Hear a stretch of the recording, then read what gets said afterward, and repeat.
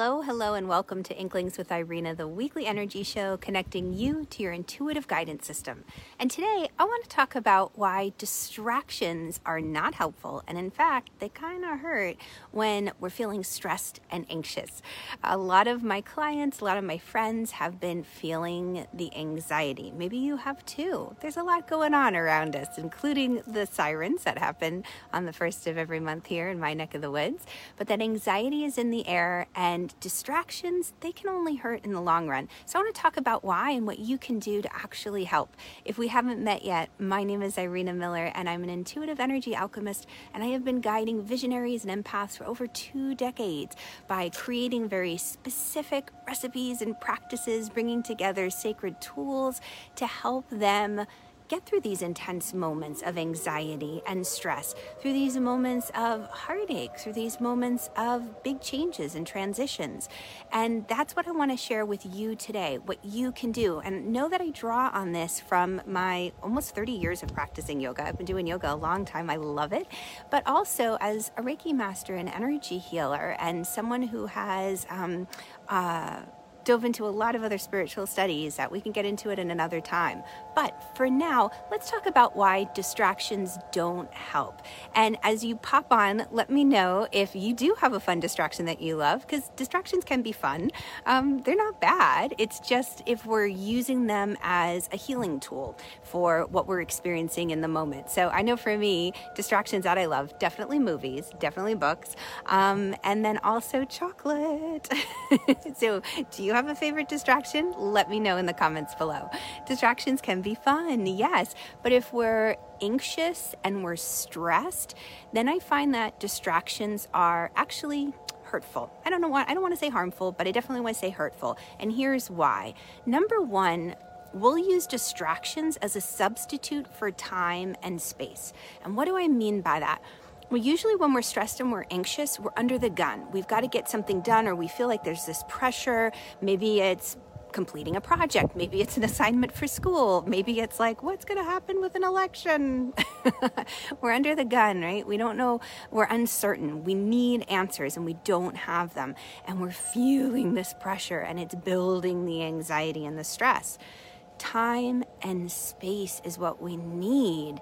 And sometimes those distractions, we feel like, oh, I'm just going to give myself a little bit of space. I'm going to distract myself with this great movie.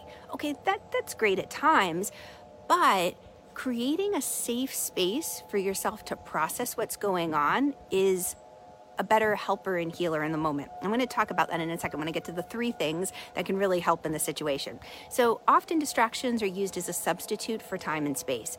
The other thing that distractions are used for, I wanted to write this down, was the elephant in the room.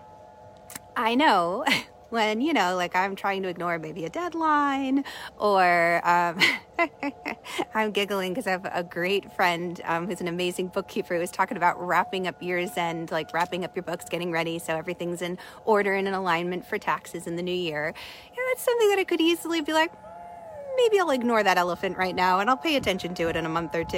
I'll distract myself with something else. But that's only going to hurt me in the long run. So distractions can be a contributor to ignoring the elephant in the room. The other thing when that happens is it takes our power away from us, because then distractions fall into that hoping that things will just magically kind of heal themselves or go away. I have a crazy story about that with a puppy hair and a foot. I'll have to share that with you another time. But sometimes things resolve themselves, yes, but more often than not, when we're waiting, when we're hoping, when we're wishing, it puts us into a place where we have no power. And when we have no power in that uncertainty, it becomes very scary and anxious. So at a moment in time like that, it is so healing and helpful to take note of what is in your control, what is in your power, where can the action steps start to come in. And this segues into the 3 most important things that you can do to help yourself when the stress and the anxiety is building, knowing that you don't have to go to the distractions of food or shopping or television or movies. Those are all wonderful and great in and of themselves, but they're only going to hurt in the long run if you're not working with what's in the way. There's that wonderful saying, what's in the way is the way. So I really encourage you to give yourself that moment to practice these 3 steps. These are the ones that I've been sharing with my clients that have really helped them over the years. The first one is validate. Take a moment to say hello to the emotion you're feeling. The emotion in and of itself is not a bad thing. Emotions are there to warn us, to give us a little moment like, hey, pay attention to me. Think about it if, you're walking on the street and you see a dark alley and I'm going to get to my car much faster if I go that way. But you get this little anxious feeling like, don't go that way. Let's take the long way because it's lighted. I think that's a better approach this time. And some people are like, no, I'll be fine. I'm going to go that way. And then they go that way. And then maybe something happens.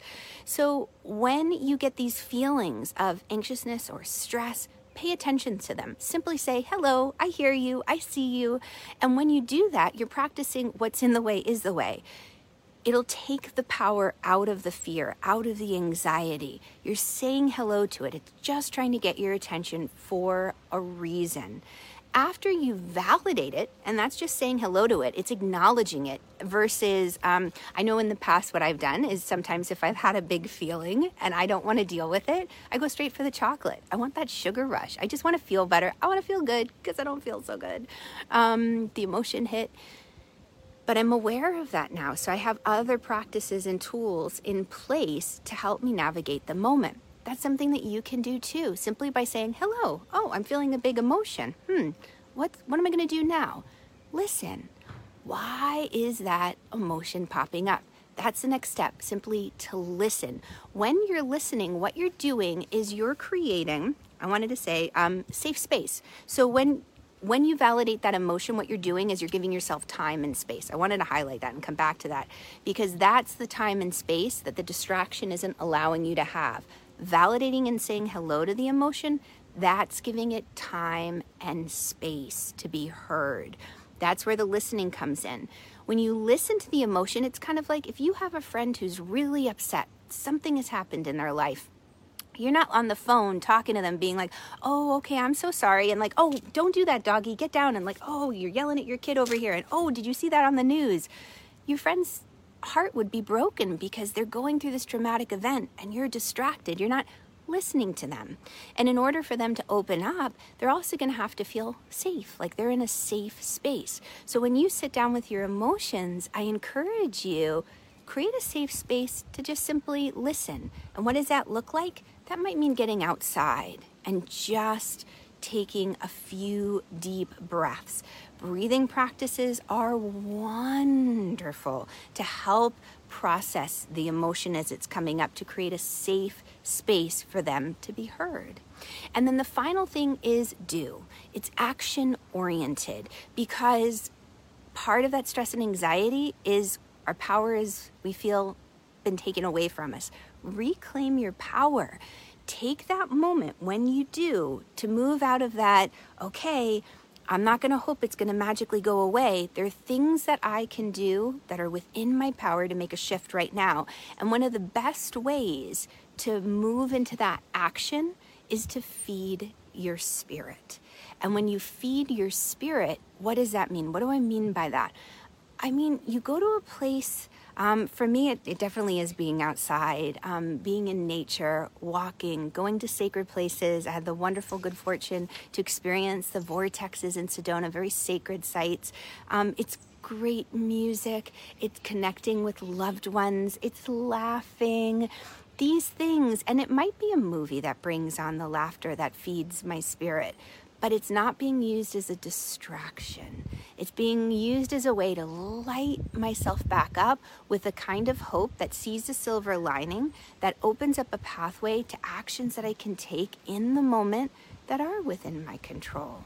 So know that when the stress and the anxiety hits, distractions, it's one way. But a better way is to validate the emotion, create an area like time and space, just like it could be like 5 minutes on your calendar. I'm going to say hello to this stress, gosh darn it. And then listen to it. What does the stress have to say? Do breathing exercises to help you through that listening process, but that's going to be creating a safe space to hear the emotion. And then finally, take action. Do something, whether it's just moving your body on a walk, but it's the action of feeding your spirit. It's knowing that you're not powerless in the situation, no matter what is going on. All right, so I know I shared a ton with you today. Holy cannoli. If it's brought up more questions and answers, definitely click on the link. I've got so much to share.